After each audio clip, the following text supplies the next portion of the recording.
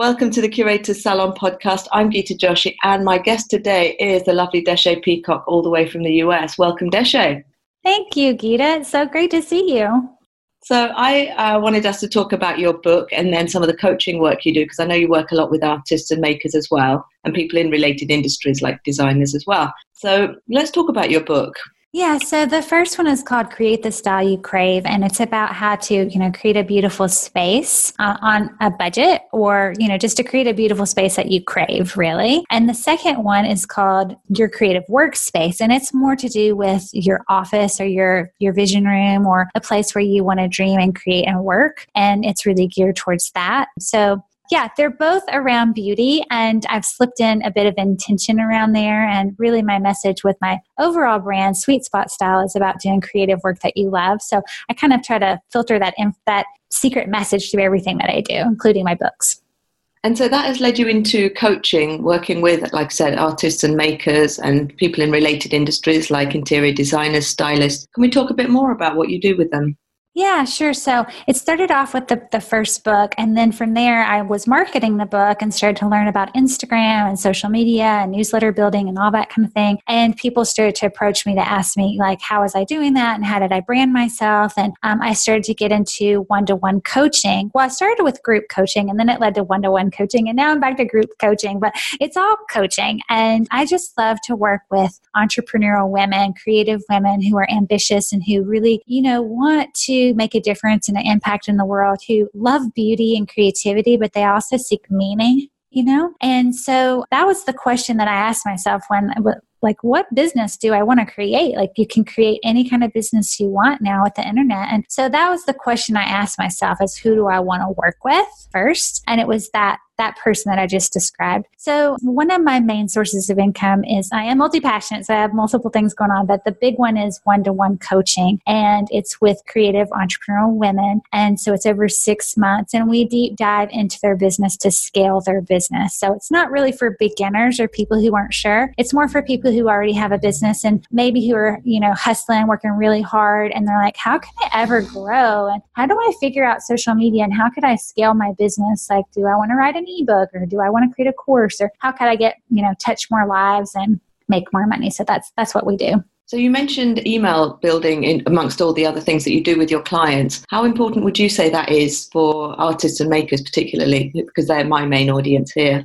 I think it's really important, and I think it's a place where I see people don't necessarily spend very much time. So what I'm seeing is I get a lot of questions about Instagram and how to get visibility on Instagram, which is important. And of course, I'm there like all the time, but we can't control Instagram. We can't control the algorithms, and they can change so fast. So I think it's really important for people to convert their followers wherever they're at on social media onto their newsletter list, because we own that. We can communicate with them. And I just started doing a lot of studies on it, and I found out that like a 1.6% engagement rate on Instagram is considered good. Like, if you were a brand and you were going to hire an influencer and they asked you what was your engagement rate, that's how many people like or comment, it would be 1.6. So of your overall audience, as opposed to email, where like a good open rate would be, say, 17 to even up to 30%. Some of my clients have a 30% open rate. That's people opening and reading your email. So that's,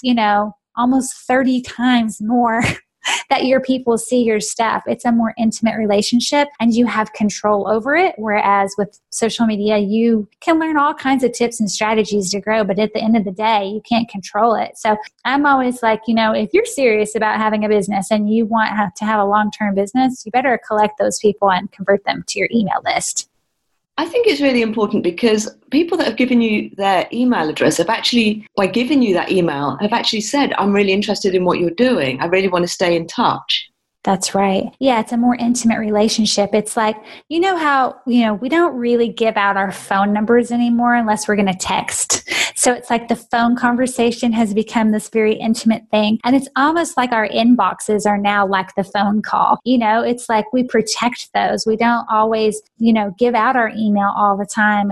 if somebody's asking for it online, like it has to be for a good reason, because people don't want all that information. They're actually trying to clear out their inbox, just like they would their voicemail or something. But if it's something valuable enough, like they really want to get to know you, or they love your art, or they want to follow you, or you're giving them some great information, maybe you're giving them a resource guide or some tips or something on like how to hang art or something like that, then they'll be willing to give it to you. And then you can build that relationship that usually, the hope is to lead to a sale, right?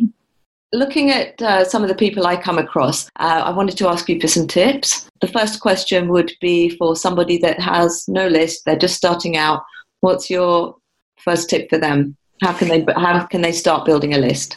Okay, well, I think the first thing is just, understanding how important it is, because there are multiple steps that you have to take to build an email list and continue it and all that. And so it's, setting your mind to value that. And I think that it's really important for people to create some kind of offer for other people to accept. So, in the old days, or the olden days, as my teenage daughter likes to say, like 10 years ago or whatever, you could just put on your website, you could just say, join my newsletter list and keep up to date with what I'm up to. And people would actually do that. Now, that just doesn't cut it. Now you have to create something very valuable to give to them. So some of the artists that I work with have created guides, like a guide to framing, or a guide to hanging art, or a guide to how to create your own gallery wall at home. And, they've curated some valuable information with some beautiful images and put it together in a PDF. So if you are just starting out and you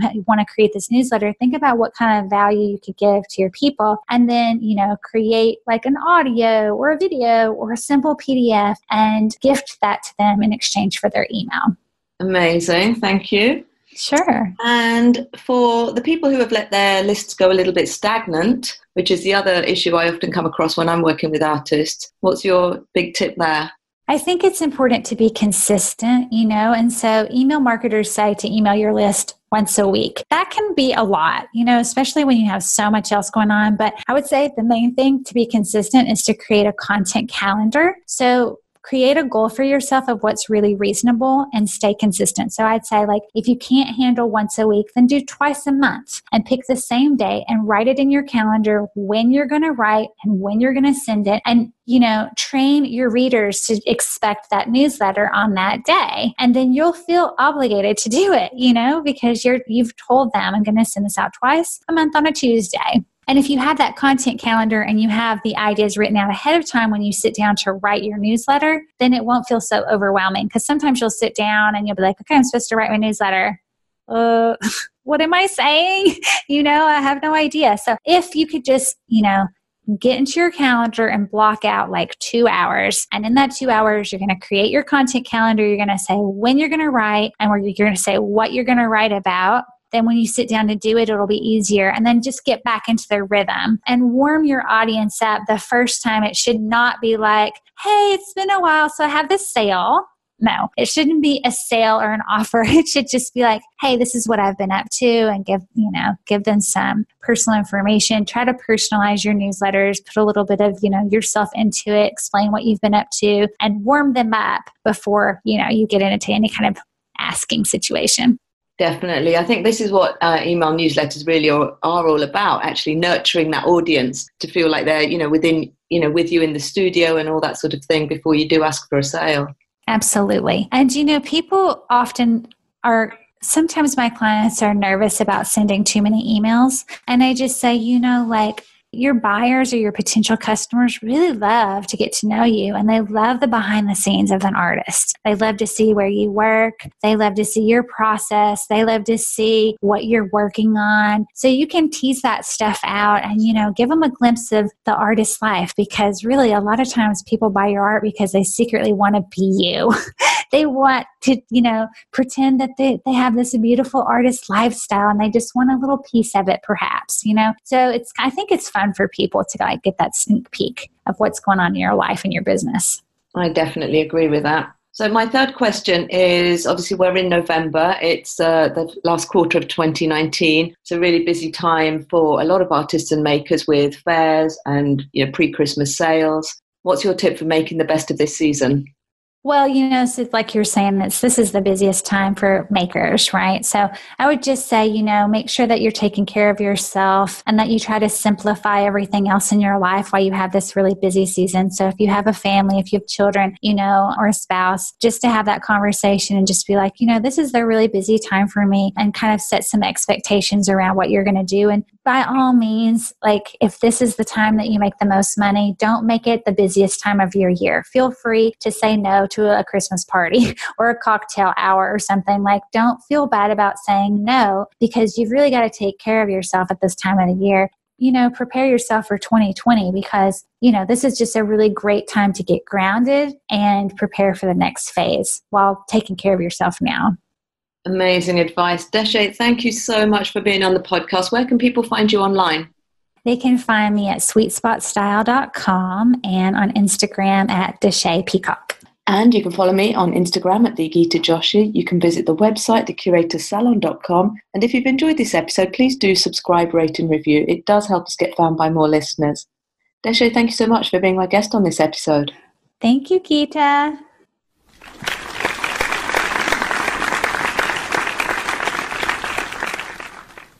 The Curator Salon hopes you enjoyed this production.